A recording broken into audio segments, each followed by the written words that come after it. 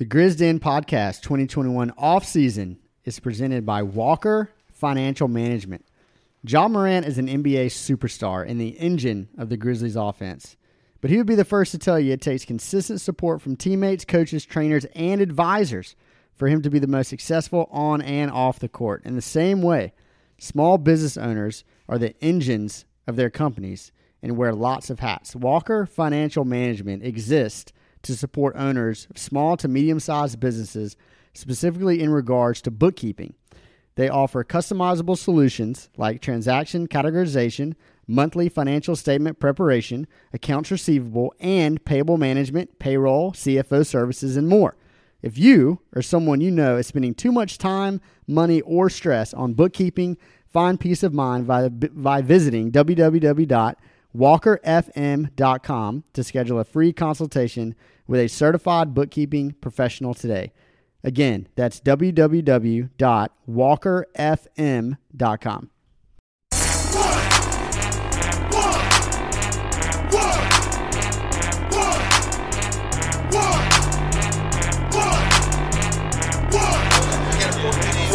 Don't you sing? Walk that trick, walk that trick, walk that trick, walk that trick, walk that trick, walk that trick, walk that trick, walk that trick, walk that trick.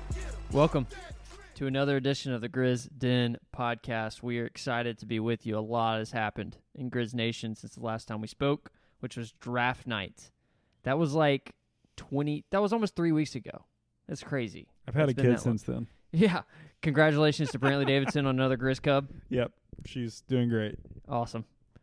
What was her first encounter with the Grizzlies on TV? Any Summer League, anything of the maybe a Sports Center with a Woj tweet or something? She was born on what was it? It was the free agency opening or like what or all that stuff going down. So, like, I was constantly, like, sitting, it was like we were going from, like, the birth room or whatever, and I was, checking on my wife like a good husband and watching the baby, then, like, catching up on thousands of text messages and tweets from you guys. So, it was a very eventful evening, we'll say. So, what you're telling me is she couldn't have timed it worse. It timed it perfectly. It actually entertained. I had double entertainment. Maybe so. Okay, cool. Yeah, so it was a pleasant distraction, is what you're saying. Other than the fact that the internets at the Baptist Hospital was absolutely horrible. Yeah. That's it. Ty, welcome to the podcast. Hey, thanks. Any babies? No babies. Okay. Not that I'm aware of. Whew. Nice. We're just going to leave that at that. All right, so any babies? We got a puppy. Okay, there you go. And you might hear her behind me if she starts barking again, but hopefully she's taking a little nap. Literal Grizz Cub, if you think about it. All right, so we had a lot that happened. We had a few trades. We had Summer League. We just have some intrigue regarding the roster and some further, I guess you could say, confirmation that we are not living in the here and now. We are living in the future. And we have some opinions on how fans and everyone else should be reacting to this stuff. But let's start with the most recent bit of news. Okay? We're going to have to work backwards a little bit to get to the most recent, but I think it's the most important since it's where we are right now. So on August 15th, Eric Bledsoe gets dealt for Patrick Beverley, Rajon Rondo, and Daniel Lautaro from the Los Angeles Clippers. And we had heard from day one that Eric Bledsoe was probably not going to end up being on the roster. I personally thought that it was going to end up in just him being waived and us eating the 3.9 partial guarantee on his deal next year, along with his salary this year, just because our roster was getting very crowded. And instead, we found a trade partner, and that also brought back like 2 additional guys in addition to Eric Bledsoe. So there goes, more decisions on the roster. And then after we had pontificated about which of Pat Beverley, Rajon Rondo, and Daniel Lautaro would stay on the roster, the most likely in my mind to stay would have been Pat Bev as far as just like utility. We all might disagree on that. If so, we can talk about it. But he ends up getting dealt literally 2 days later after he tweets "grit and grind, baby, let's go." And now he's really excited to be in Minnesota. That's what he said today. Did he really? He did. Oh, good for him. Yep. Well, Pat Bev just got dealt for Jarrett Culver, who was the 6th overall pick, I believe. Is that right? Yes. I thought he went higher. In Did 19, he not? He was 6th. Oh, well, anyway, he's a top pick from 2019, as well as Juancho Hernan-Gomez to make the contracts work. So we now have Jarrett Culver on our team, and I think that's where we should start. What do y'all think about this move? I think that this... Confirmed number 6, by the way. Thank you. I was going to do some fact-checking of myself because we believe in truth here on the Grizzden Pod. Amen. Yeah. Man, that was so... Anyway, I'm going to sort of tout this podcast a little bit first. Gas is up. Because I think that all year we've been preparing our listeners for not like that we're going to start making moves to get ready to capitalize on Ja. Like that's been a thing that we've used that term. We've talked about it. We've talked about who's going to be a long-term fit, who can be long-term fits, whether it's their type of role or the actual player in playoff scenarios. We talked a lot about in the playoffs, like who were proving themselves in their role or as a fit specifically in their fit next to Ja. Like these were things that were not abnormal topics of rants and just laborious conversations that we would go through. And so the first thing to me is that I just think that everything that this front office has done, beginning with trading my beloved Jägermeister, who's on my shirt, which, by the way, my 18-month daughter thinks is me. So when I wear this shirt, she points at it and says, "Daddy." It's hilarious. This basketball is fun to play. Yeah, shirt it's our with big Jonas. JV shirt, and it's yellow, and it's hilarious. So let me just circle back to say, like, I think that it's happening. We're acquiring more players that are, I think, that are giving us shots at seeing whether it's them specifically or their type of player, how does it fit alongside of our core to maximize them, I think, to really make runs when we have to start paying Ja max level type salary. So that's the principle of like the construction of the team that way, I think is just a core thing that may be worth just discussing for a second, or at least me. I'll just wrap up my point there. Well, I think it's two things to me, and I think one of them is what you're saying, where it's you are not doing what Minnesota, let's say, is doing right now. Or New Orleans. They have a relatively young team still, which seems like they've been quote unquote young forever, but it's true. They don't have their stars are not in their 30s. Like their stars are in their mid 20s. That's right. They just added a guy like Patrick Beverley, who is he's not enough to move the needle to me, but he also is a type of player that is making a level of salary where you're saying we are trying to win right now. You don't trade for Pat Beverley if you are looking to rebuild. He is not that type of guy. You don't give up Jarrett Culver, who is still very young on his rookie deal, if you are in a mode like the Grizzlies, where we're taking on young players, we're building up assets. But the other side of this, so that's what I'm saying, is like the Grizzlies are doing it a different way, and yet, they're still in the same level of team. They're maintaining a level of respectability while also not necessarily gaining any experience or veteran help. They're doing the opposite. The other part of this is they are keeping their books extremely clean in the process. They just did a deal with the Clippers I believe that it was all of this was for this the $4 million that's on next year's books for Eric Bledsoe. and you take back 3 guys who don't have any salary in 22-23. And, yeah, you eat it a little bit this season because, I mean, this season's free agency is over. What are you going to do? What's left? And you're in Jarrett Culver's case, which, you know, that was probably also another goal, is to flip Bledsoe for multiple assets that you could then flip for more, which they did. But in Culver's case, he has a team option at the end, which we have to exercise by October, which is a really interesting conversation.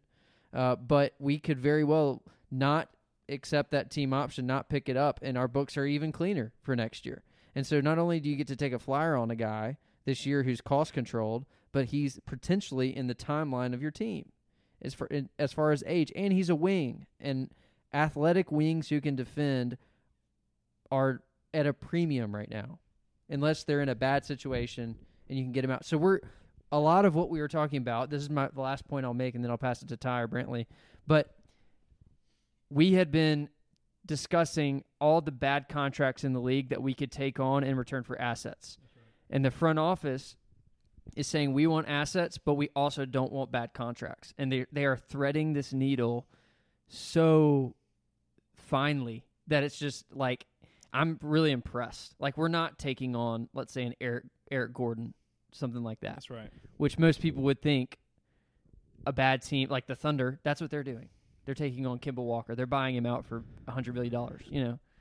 So. And I want to set Ty up for his rant that he tweeted from his burner account. Follow us on Twitter. Grisden Pod.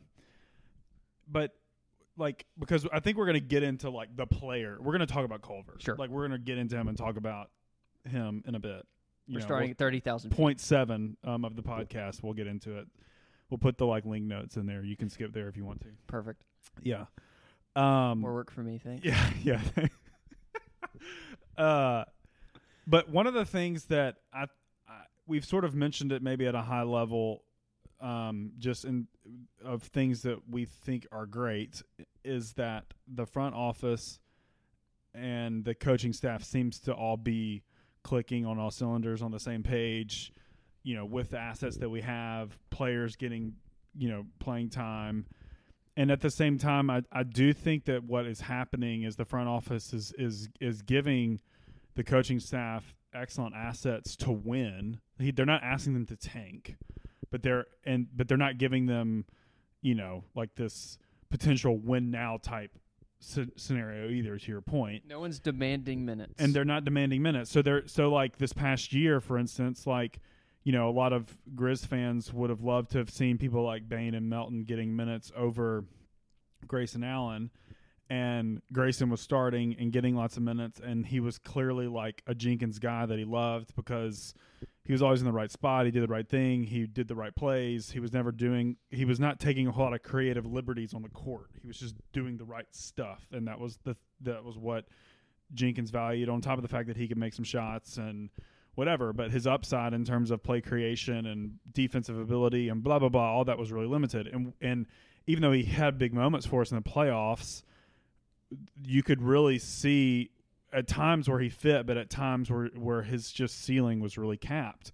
And so I do think that there was this, what we're sort of seeing even with that trade, because there are other assets similar to Grayson that we could have given up if the front office wanted to still make this move. Maybe like there's ways that I would theoretically assume that we could have done that, but the front office sort of had to say, yeah, we're still we're going to keep winning, but it's not with Grayson. We've learned enough and we're moving on.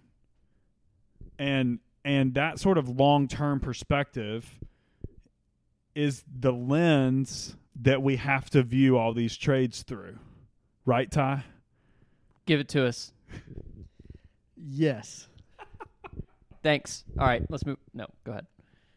So, yeah, it's a great point. I think, yeah, if you looked at our Twitter, all like 100 followers that we have, all these moves, all these trades, I think they come as a surprise, and we were talking about this a few nights ago.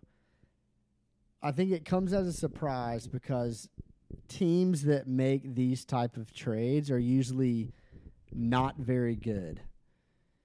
teams that are trying to accumulate assets use their space, right, to like take on bigger contracts and get assets in return. Like you said, they're kind of starting to thread that needle, but they're still doing it, right? They still took on the Bledsoe contract. Correct. Which is apparently really bad. And the fact that they flipped that for something else, that also flipped it again for, a chance at Culver. We'll get into that later. But I think the grand view, the kind of step back, as I call it, the 30,000-foot view, is that it's really hard to comprehend why a team that is young and up and coming in the immediate view looks to have or are taking a step back, which is not the trend that normally happens in professional sports. When you have a young team that's up and coming that has started to prove themselves, the Grizzlies are a prime example of that. Your two best players are 21, will be turning 22. Ja just did. Jaren's coming to start the season, which is crazy young. When those are your two best players and you're already making the 8 seed in what everyone would call just a hellacious Western Conference, we beat out Curry and Draymond and the Warriors to get the 8 seed. No one gave us a chance to do that. The most logical next step forward is, okay, how can we even get better now? What moves can we make to maybe get the 7 seed, the 6 seed? How can we start doing that?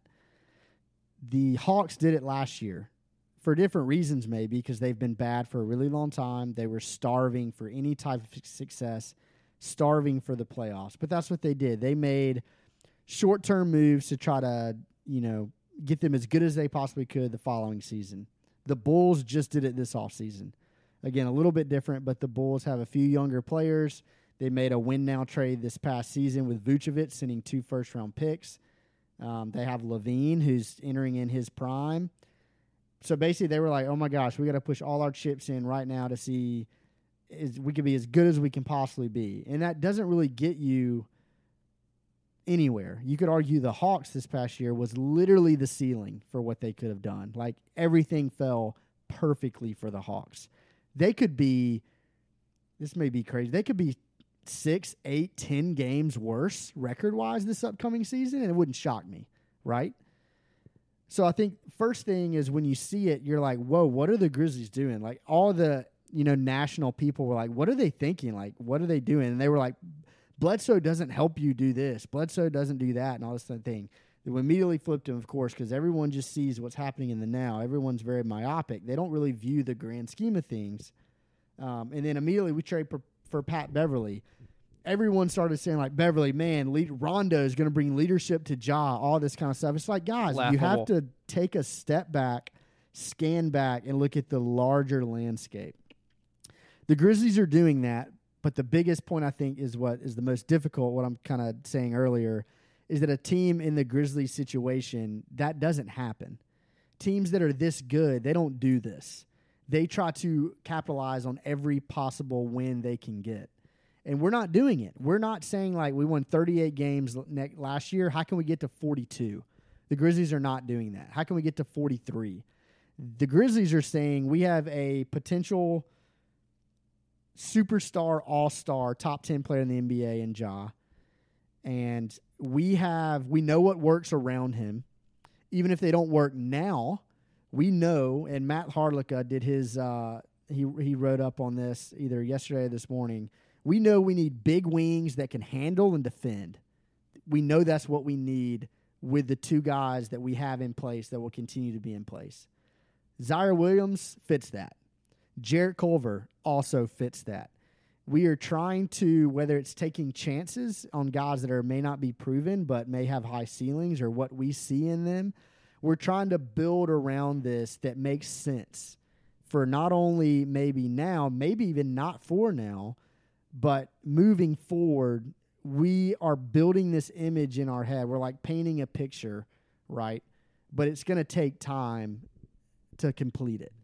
We're not trying to slap something together in the short term to just make a picture just because we have one, and we can't because we have paint and we have paper.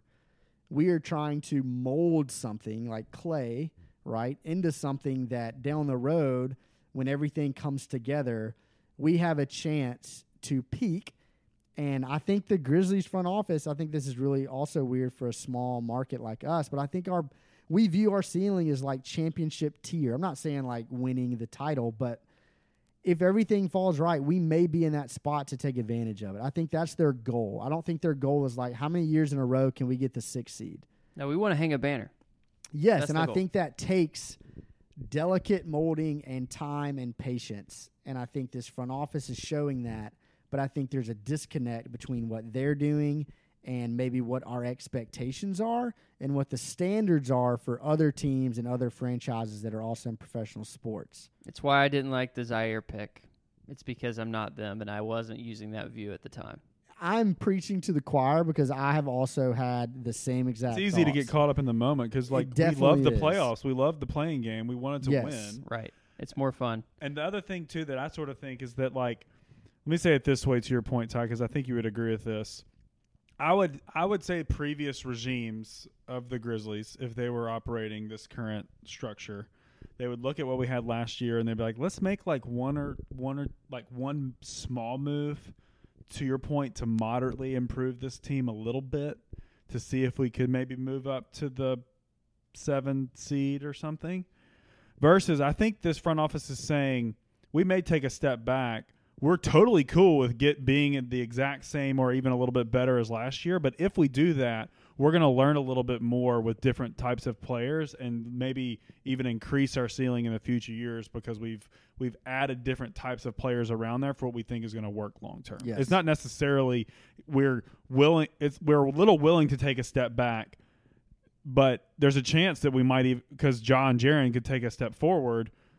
And then, like, you got guys like Culver and Bain or whatever that could step up where we could compete a little bit. Who was more. the most consistent player on the roster last year? JV. There you go. Yeah. And taking away that. Yeah. You're taking away your foundation to hopefully expand a new foundation. Yeah, so again, Matt Hardlicka, again, shout out Matt. He's great. The favorite of the pod. We reference him is. Literally every week, and he does it for free. Or right? $2. You can, but it's basically $2 free. a month. Y'all should all do his Patreon. It's great. We need to have him back on soon. Anyway, he was basically like when we traded JV, his reference was we just took the training wheels off, which is brilliant because it's so true. And everyone's like, the Steven Adams trade is amazing for Jaren because it's going to force Jaren. You're going to have to create offense, man, because Steven Adams is not going to do that. He's going to play hard defense, set crazy good screens, and rebound. He's going to cover your weaknesses on that aspect of things, but at the same time, like offensively, it's going to be up to Jaren to do things. One other point, and then I'll pass it.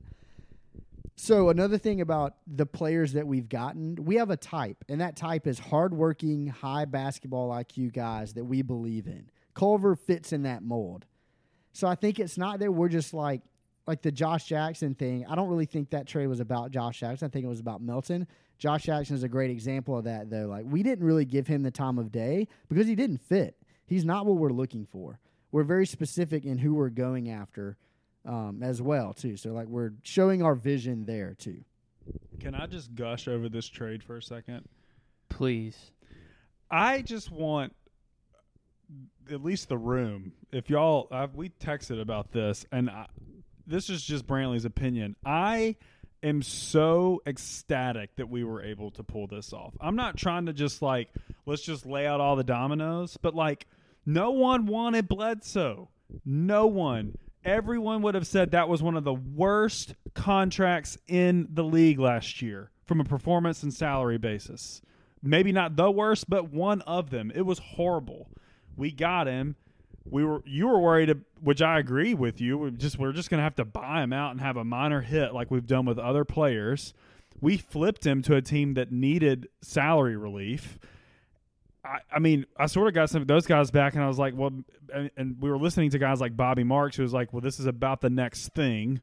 He clearly, I'm sort of now playing that back thinking like he knew something, and he just couldn't talk about it. It was about the next thing.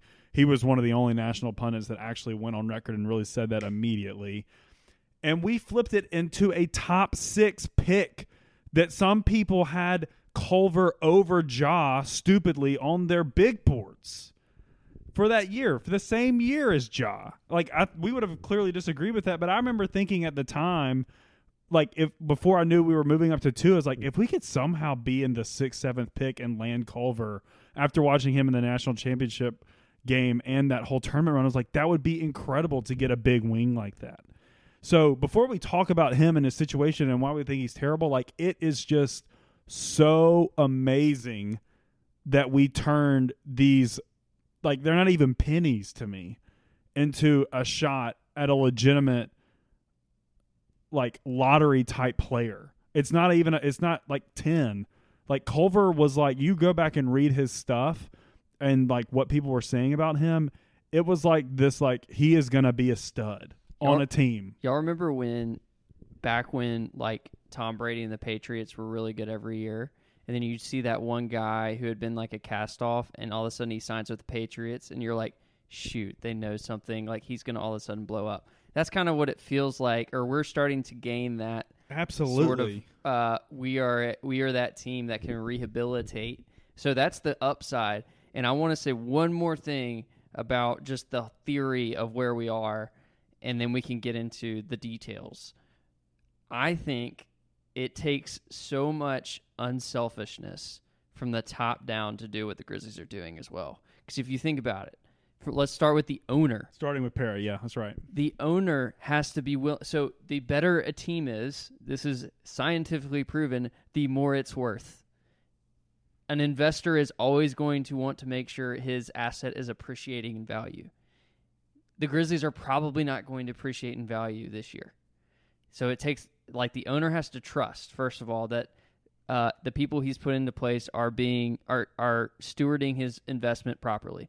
The GM has to be extremely confident in his position and has to be unselfish, because a winning GM keeps his job. The Grizzlies probably aren't going to win more this year.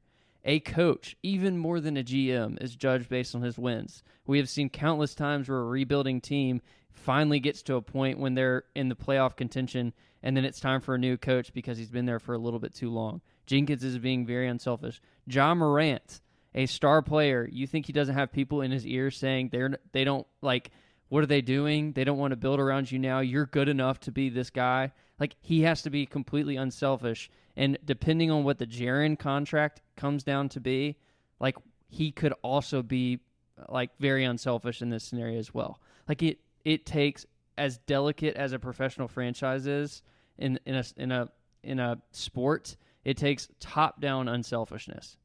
And so I think that's incredibly impressive. And I'm not saying that it's going to last forever, but in this moment, when it's kind of a critical juncture in an offseason like this, you're seeing it. That's pretty important. Yeah, and these are the years that you can do that and ask for patience, because you're not killing yourself. So all of a sudden, if these things don't work out, you still haven't risked a ton. You haven't pushed all the chips in yet, because when it's time to do, if we have to do the Bulls thing, or we have to do what the Pelicans are doing right now, we've got a little bit more flexibility, and maybe we have more data on our side for what's actually worked to go make the right moves. Totally. All right, so Culver as a player, one of the first things I thought of, I was like, from a theoretical standpoint, pumped about the trade, because I'd much rather have a shot at Culver than a bought-out veteran. Like, I would rather have a guy than not a guy. And I do have major concerns about his shooting. I think that, though, he was in a pretty terrible system, and they didn't maximize what he did well, and I'm willing to give it a shot, but I'm going in with a level of skepticism with Culver, and I want to know what you guys think, too. I think, you have to go in with skepticism for sure. We're not sitting here telling you, oh, my gosh, we just got this Cinderella story who's going to be an all-star in 2 years. I don't know if that's the case. But I also don't think we've seen enough to say that he can't do that, I guess. And even if he can't, I think he could have a role in the NBA as a guy who can defend, move the ball, handle the ball, and maybe score on cuts. And maybe he can develop his shot again, because he was coming out of college. Everyone kept saying he could be like this primary shot creator if everything works out well. A lot of people compared him to Chris Middleton. I looked up Chris Middleton's stats his first year in the league. He played for Detroit, notoriously not the best franchise. He played 27 games, started none of them, averaged 6 points a night. Immediately got traded to Milwaukee, started 64 of 82 games, averaged 12 points on like 40% from three. one little change of scenery, all of a sudden Chris Middleton, I'm not saying this is going to happen, but it's happened before. That's the point. Yeah, and kind of what you were saying earlier. He was in a really bad situation, and kind of back to the point of we have a type. Apparently, he's like the hardest working guy ever. Brantley, you might have said this earlier, but when we were going through that draft process, apparently the Grizzlies front office was super high on him, really, really liked him the whole time. The guy that coaches the hustle, I'll let you kind of tell that story. I know Chris Vernon had already mentioned it, but we had kind of like an inside scoop on who Culver is, and clearly that spoke volumes too. He may turn into nothing, but to Brantley's point too, what would you rather do, this or go spend $90 million on DeMar DeRozan? If you're taking swings one way or the other, right? If you have to go do all this, if you have to spend your free agent money on a guy like that, overpay for, or same thing the Hawks did with Gallinari, like what would you rather do? Try to take a swing on a guy that you're not really necessarily committed to financially long term, he doesn't crush you financially long term, and maybe he develops into something, or a guy that ceiling's capped out, does hurt you financially moving forward. So I think you can look at it both ways, like which one would you rather have?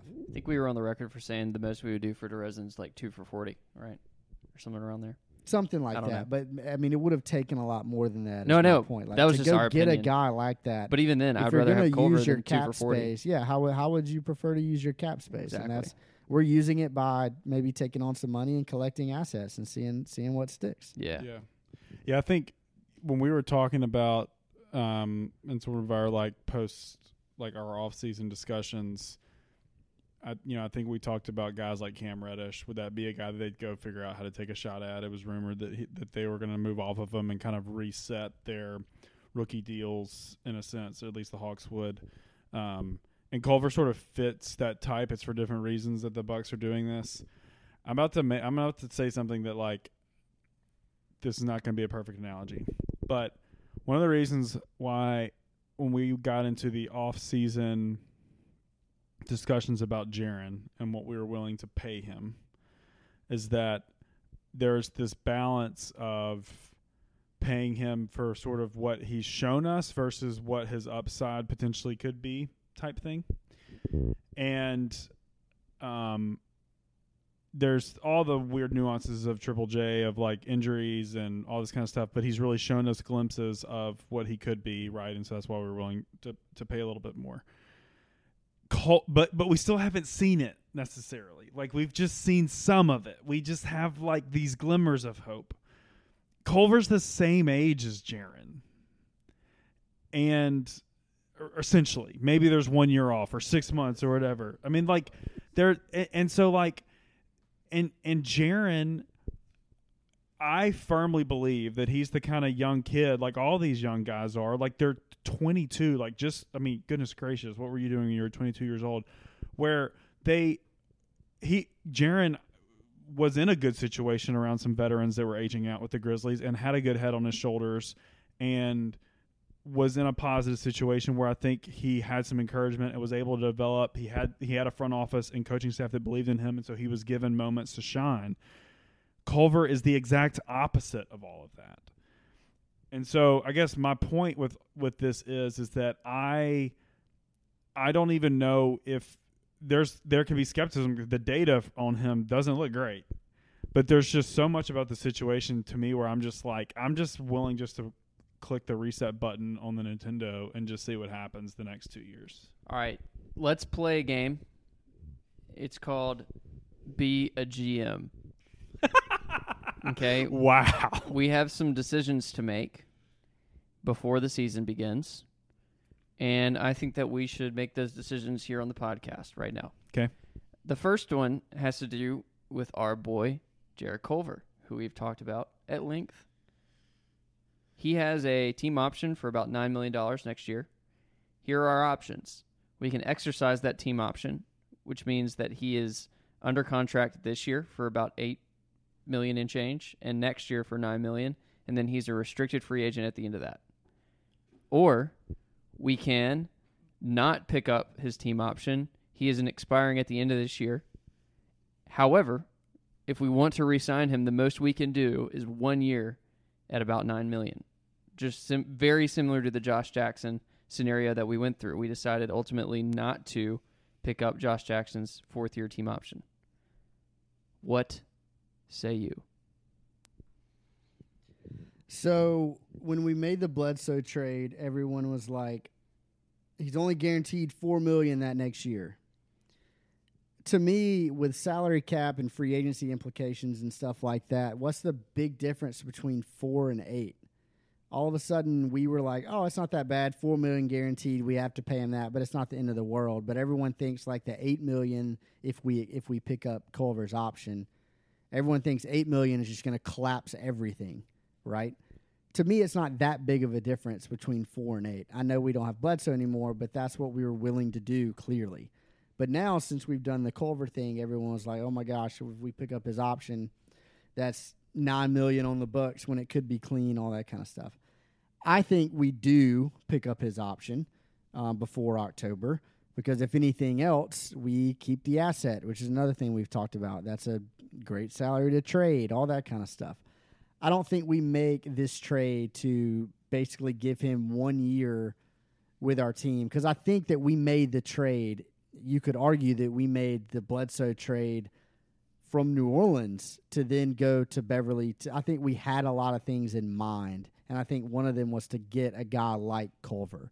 And I don't think we're just going to not pick up his option. If I was the GM, I would pick it up. I would pick up his qualifying before October and make him restricted. That's what I would do. Yeah, as the GM, I think that this kid just needs some confidence. He needs to be around our young guys that are positive and enjoy being around one another. I think that he needs to be in a good situation. I think it's going to take time for him to build trust with the people and build confidence and think that it's a 2-year project for us to really know what we've got.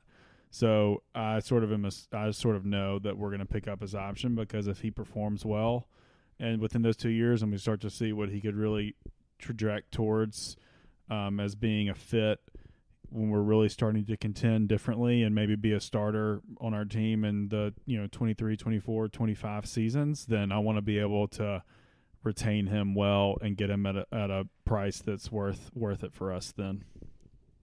Here's why I would make this not a very interesting podcast and agree with both of you.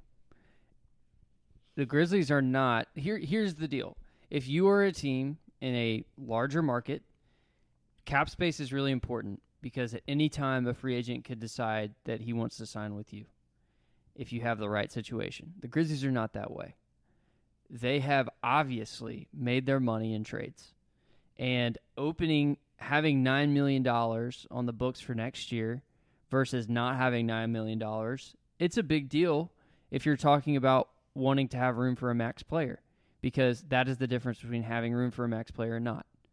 And so if they pick it up, they're basically punting on that possibility unless you move something else.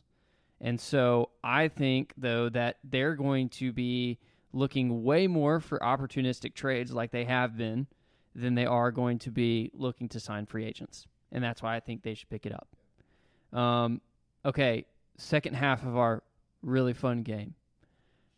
We have 18 players on the roster right now. We have to get down to 15. Can I list out the 18 that are on the roster for you guys? Please. This is going to be really fun. Steven Adams, Dillon Brooks, Kyle Anderson, John Morant, Jaren Jackson Jr., D'Anthony Melton, Tyus Jones, Rajon Rondo, Juancho Hernangomez, Jarrett Culver, Zaire Williams, Brandon Clark, John Conchar, my boy, Desmond Bane, Santi Aldama, Sam Merrill, Daniel Arturo, and Xavier Tillman. I really thought that Killian Tilly was also going to be part of that. However, he just signed a 2-way, which is weird. You don't see guys that perform that well signing another 2-way. So that actually helps the front office a lot. I need to note that Sam Merrill has a partial guarantee. So his $1.5 million is not fully guaranteed. I thought it already had to be full. I thought we had to make that decision either right after we traded for him or whatnot. I thought we've already guaranteed his 1.5. That is, I'm not saying that is not right. I need to double check. Right now on Spot Track, they have his as a partial, but I'm going to double check. Sure. Okay, out of that group, feel free to pull up the roster too on your own personal devices. I need to know who you're going to cut and who you're going to try to get rid of and who the 15 are. I think we can all agree that Rondo's gone. I think we're cutting Rondo. He probably won't even make it to camp. We'll probably look to trade him for a second-round pick or something like that. But if push comes to shove, nothing's happened before camp, I just think we cut him and do a buyout. So there's one down. I think Conch is next. Really? Whoa. Yeah, I mean, if you believe in the, I'm talking at this purely from player fit now. I'm not talking about it from what I know the GM. I need my financial analyst to be with me here and remind me of the implications. No, he's got a partial. It might not even be partial. It might not be. It might be non-guaranteed after this year. It's very unclear on this stupid website. I just think that you know what you got in him, and he doesn't. We should look towards different needs at the bottom of our roster now. That hurts a little bit. I'm really sorry. You can disagree with me. Now is the time. Well, okay. So he obviously, to me, is a guy that he's a very serviceable end of the bench guy. Not that matters at all in the grand scheme of things, but I will say this. I would have liked to see a little bit more shooting for him, a little bit more shooting improvement. I don't think you've seen that. He's a guy who you're not shocked. If he's in a hustle game or if he's in a summer league game, he'll have 5 points, 8 boards, and 9 assists. And you're like, oh, yeah, that's a John Conchar stat line, which I think is very charming in a lot of ways because I love guys that don't make mistakes and that you can rely on and don't get shaken. He was in the Lakers game, I remember, and playing super well against LeBron, AD, and all those guys. He didn't look bothered by that situation. Does he have the chance to be your 9th player in a playoff roster? Okay. That's the problem. But I also don't think so. I think that this front office just has a history there, and I think that they don't have a history with other guys, which is why I think they probably won't cut him, but he'll be close. I think. Would you take him? Okay, let's turn this be a GM into I don't want to say would you rather because that has really weird implications. But would you rather Conch or Gomez? And I mean having him on the roster. I've never heard Hernan Gomez being shortened to Gomez, but I like it. Sorry, I'm Southern. No, we're cutting just to Mez. Mez, Conch or Mez?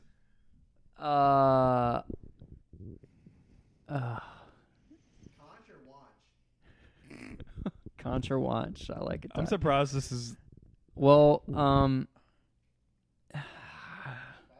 Mez started for a team for a bit. I mean, you're right. Okay, you're right. Fine. I'll take Juancho. Okay, so maybe here's the you deal. could take Merrill and Oturo. That's what I was literally. Conch. My 3 are Oturo, Merrill, and Rajon Rondo. Those are my 3, and I'm rolling with the rest. You didn't want to talk about Aldama and his summer league performance as maybe we just signed him though. He's locked in. He's team controlled for the next 8 years. Yeah, that's a great point though. Although overreaction theater, it was tough to see a lot of guys outplaying him. Yeah, he had a decent second to last game. He's 20. He's 20. Yeah, he's a young guy. Hey, we're getting really trapped in the moment right here. Yeah. Can we take a little Let's take some long-term perspective. So let's just, of the guys on the roster, who are the most likely, you think? Okay, Merrill's got a freaking clip. I will say that. Dude he can launch. shoot. Yep. However, didn't we just get rid of a guy who also had a clip and who was in a very crowded shooting guard rotation? And they're also very similar ages, even though Merrill he got drafted much later. He has the least amount of impact salary-wise to cut him. Arturo is probably next up there. But this is also not including, like, we could easily make, I know everyone who's ever a Grizzlies fan has been talking about consolidation trades. So, again, I think we honestly have to wait and see. Yeah. I don't think we're done yet either. Yeah. Like, I think there's just Rondo really could no be. time. I bet we're calling every team about Rondo. Give me a second rounder and you can have him. Yes. I bet is what we're doing. For a non-guaranteed guy that we can cut. Yes. We may throw Merrill in there too. Who Sure. knows? I don't really know. But I do think that we are very active still. But I think of the guys that are least likely to be on our roster, if barring a crazy trade, I agree with you, Will. I think it's Merrill, Arturo. So hard to say. Otara, I've said it like 4 different times in one podcast. and Rondo. I think those are the 3 guys. Rondo, to me, is I get actually the Conchar exact thing, too, opposite though. of good for the locker room, Yeah. to be honest with you. I totally disagree with anybody that said he's Sure. good for the locker room. Me too. There's a reason Atlanta was like, take him and give second rounders just to get whatever, just get him out of here. Sorry I interrupted you. No, but I think I lost my train of thought. Dang it. Okay, can we play one more GM game that I had no idea you were doing? Please. Who of the 15 then, not listing Aldama, Conch, and Homes. Another one. I'm just going to pronounce his name differently. So that leaves you. Cho. That leaves you Ja, Triple J, Dylan, Kyle, Adams, Bain, Tillman, BC, Culver, Tyus, Zaire, Melton, who is not part of the 15.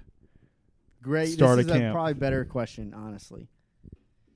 Part of the 15. They're all going to be part of the 15. No, who's like probably most likely to be traded? Most likely or to be whatnot. traded. Yeah. Oh. This is a good one. I'll just go really quick scenario wise. I think Kyle has a lot of value, but I think we would probably be hesitant to trade him because I think he means a lot. And I could see him being like a vet that sticks, right? He's not as old as you think he is. And also, he's going to play the same when he's 65 as he does now. So I bet his game will age pretty well. And I think just the team really likes him, and I think he's a great vet. I think there's an easy answer. And I think Tyus is the one that kind of makes the most sense, especially if Bain was doing a lot of ball handling in Summer League. He obviously didn't look great at it. If Melton could play a little backup point guard, if you can have ball handling by committee, I think Tyus is – I don't know about his value either, though. I don't know if it's, like, great. I think Kyle was probably, like, most value trade, but I think Tyus is maybe the most expendable of those 15 for our roster. Is backup point guard the least valuable position in the NBA? Probably, and you could probably get one in next year's draft with your second-round pick. I would actually say, I guess, center. Center is like the trash heap. Just pick up JaVale McGee anytime you want him. I mean, he went to the Olympics. But Adams True. is He's Adams a gold is on our medalist. team. Like Adams, I think, is on our team for this year for sure. Totally. Yeah. I'm not saying on our team. I'm saying Yes. in the terms of the broader NBA, I think it goes like center and then backup point guard. Yeah. I am very open to it being Tyus. Yeah. And I would say willing to accept it. Seems like it's getting talked about enough, like it's going to happen. Last game, because I just the random games. This is what this podcast is for. Who is older, Kyle Anderson or Steven Adams? Anderson.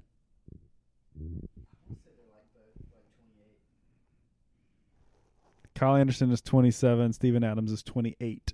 Oh. Wow. They're both. I did know that They're both like so young. they're not near as old as you think. I did know JV is older than Adams, which everyone was like, wait, what? Yeah. Exactly. That was crazy to find out. So Steven Adams, just when he went all like Aquaman, he aged like 17 years. Steven Adams. he's going to be the best Grizzly ever. We're going to love He's him going to fit for sure. so well. He and Him- Pat Bev are going to be such good. Oh, wait. There was a lot of like, who's the best Grizzly ever? Dwight Howard, Pat Bev, all the Andre Iguodala, Allen Iverson. AI. But he played. AI appeared in a game. He's ineligible. Didn't Gilbert Arenas at one point? Was he a Grizzly? He good. played, man. He hit some game winners.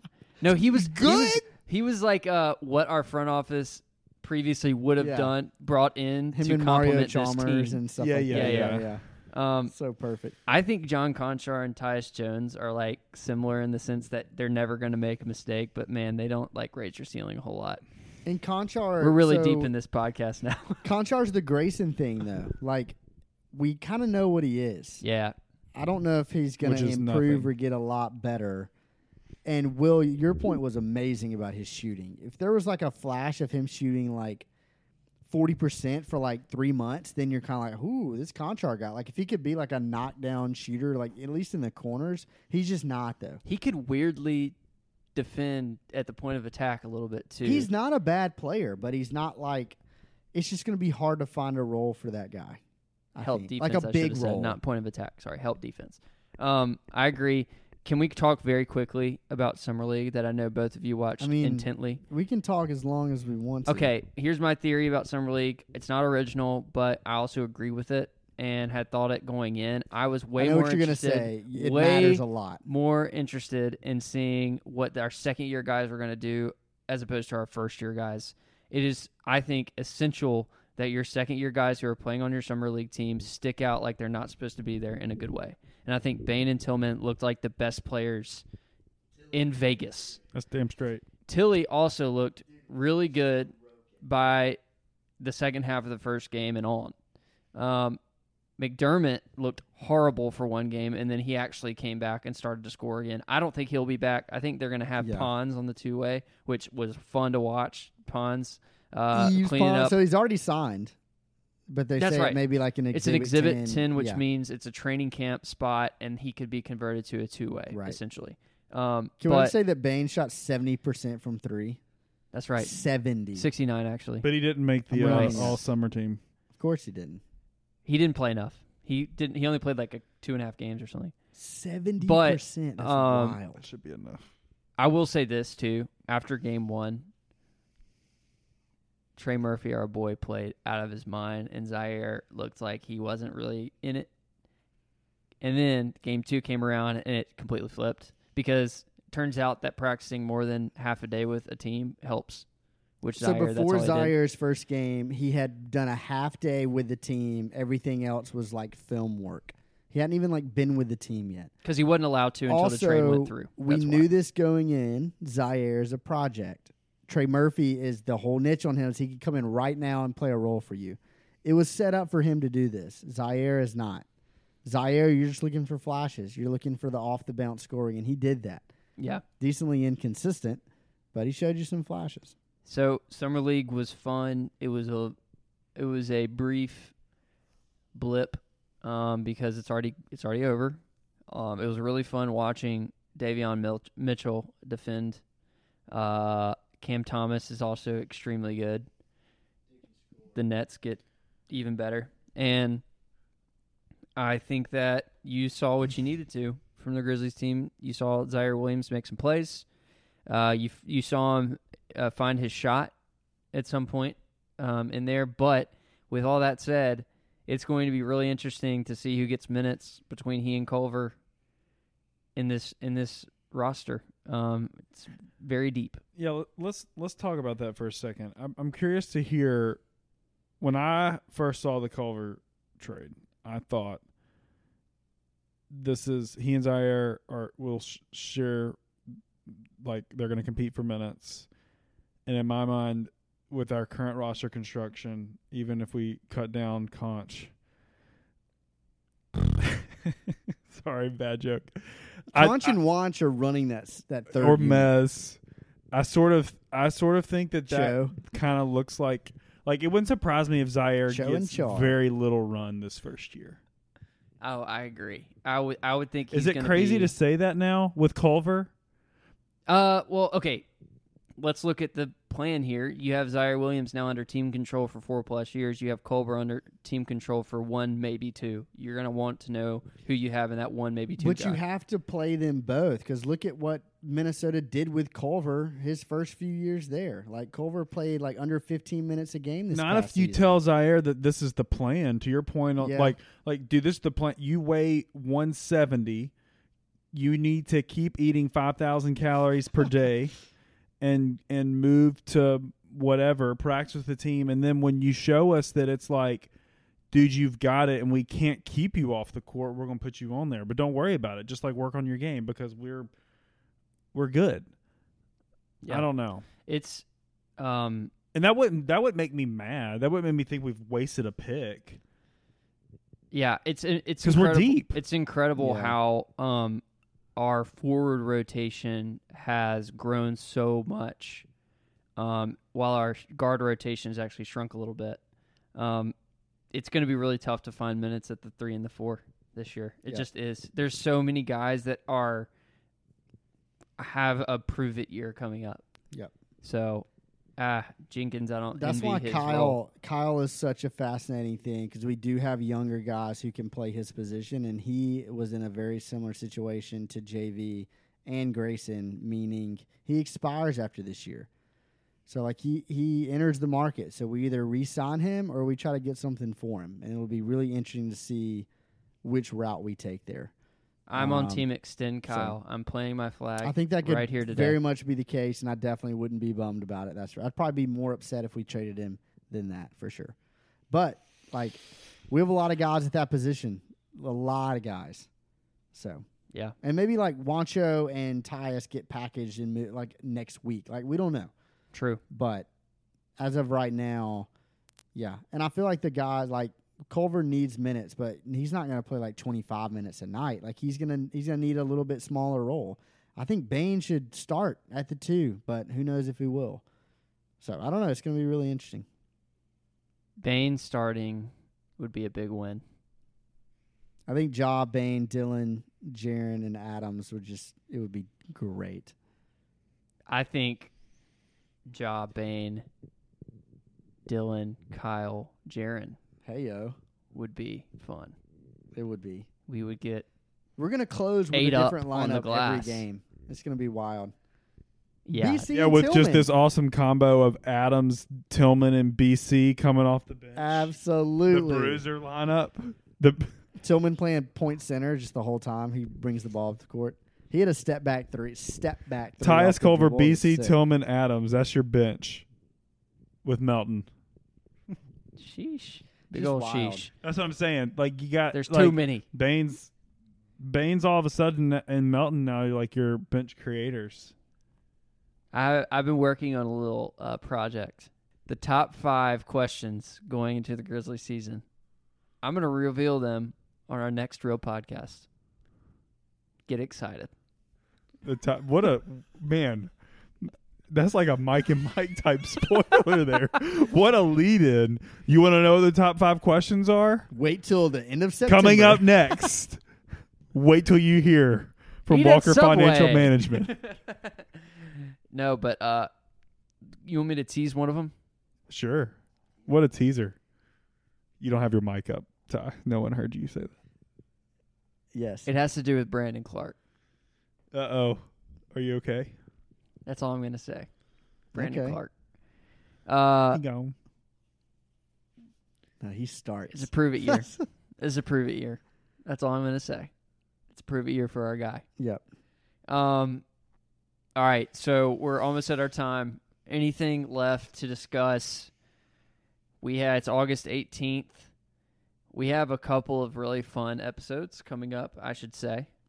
I could edit this out if this is not actually what we're going to do, but we're going to do some over-unders. Love it. For the league. I have some ideas on how to make that pretty fun. It's just going to be like the Bill Simmons podcast, but just a Grizzlies fan point perspective, right? There could be also a game involved with Okay, stakes. Good. And then also we have a very special podcast coming up, a crossover episode with one of our other in-network podcasts, and it's going to be a little bit more macro of a discussion, but you're not going to want to miss it. And that's all I'm going to say. Any final thoughts, guys? We discussed a lot today.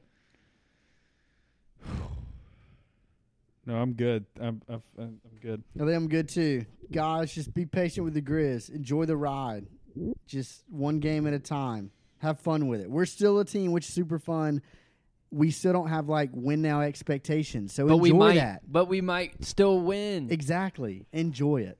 We're retiring the Basketball is Fun Valanciunas t-shirt in the next 45 days. Yes. So go to grizzden.com if you want a shirt with Valanciunas on it, a.k.a. Brantley. Daddy. Since that's or daddy, since that's what Waverly thinks. Go purchase it. It will be retired. Are we gonna put a little promo code in there for the listeners? A JV. How about bye JV? BUY JV. If you can spell Jaeger correctly, then there's your code. That's also so you got to good. keep trying it. Or we could do you get code 3 chances. Daddy.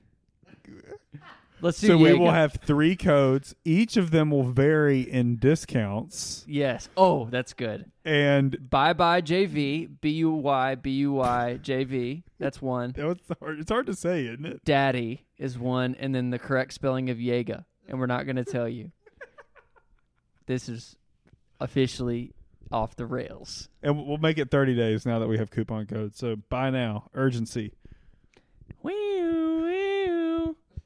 Grizzden.com is where you're going to buy them. All right. Thanks for joining us. We got exciting stuff. Like 2 months till the season starts. Oh, by the way, Grizzlies didn't get a Christmas Day game again. They're only one of 2 teams ever not to have one. I want it to stay that way. I never want a Christmas Day game. I want our players to spend that day with their families. Sue me. Couldn't disagree more. You want a Christmas Day game? So bad. Listen. I want to go to it every year. I want that to be a tradition with me. You know it's not going to be at home? No, that could be if we're not at home. I want it to be at home, and I want it to be a tradition. I want a Christmas Day game so bad. I think that I want Charlotte. Charlotte's the other team that has had one. I want them to get one next year with LaMelo, and I want to be the only team ever for as long as we live. You just sound butthurt. No, I mean, it's just at some point you're just like, what do we have to do? I guess have we an have electrifying all-star type player that's going to be awesome. They'd be one of the top players 4 to 5 years from now. You're right. We'll get one in 4 years. We will have one. And I'll be mad. Stamp. And I will go with Ty and Hatcher. It'll be awesome. All right. I'll be at home with my family. I'm going with my family to the Grindhouse. Danishes and such. All right. Thanks for joining us. Party people! Grizzden.com. Visit the website. Promo codes. We need to end this right now.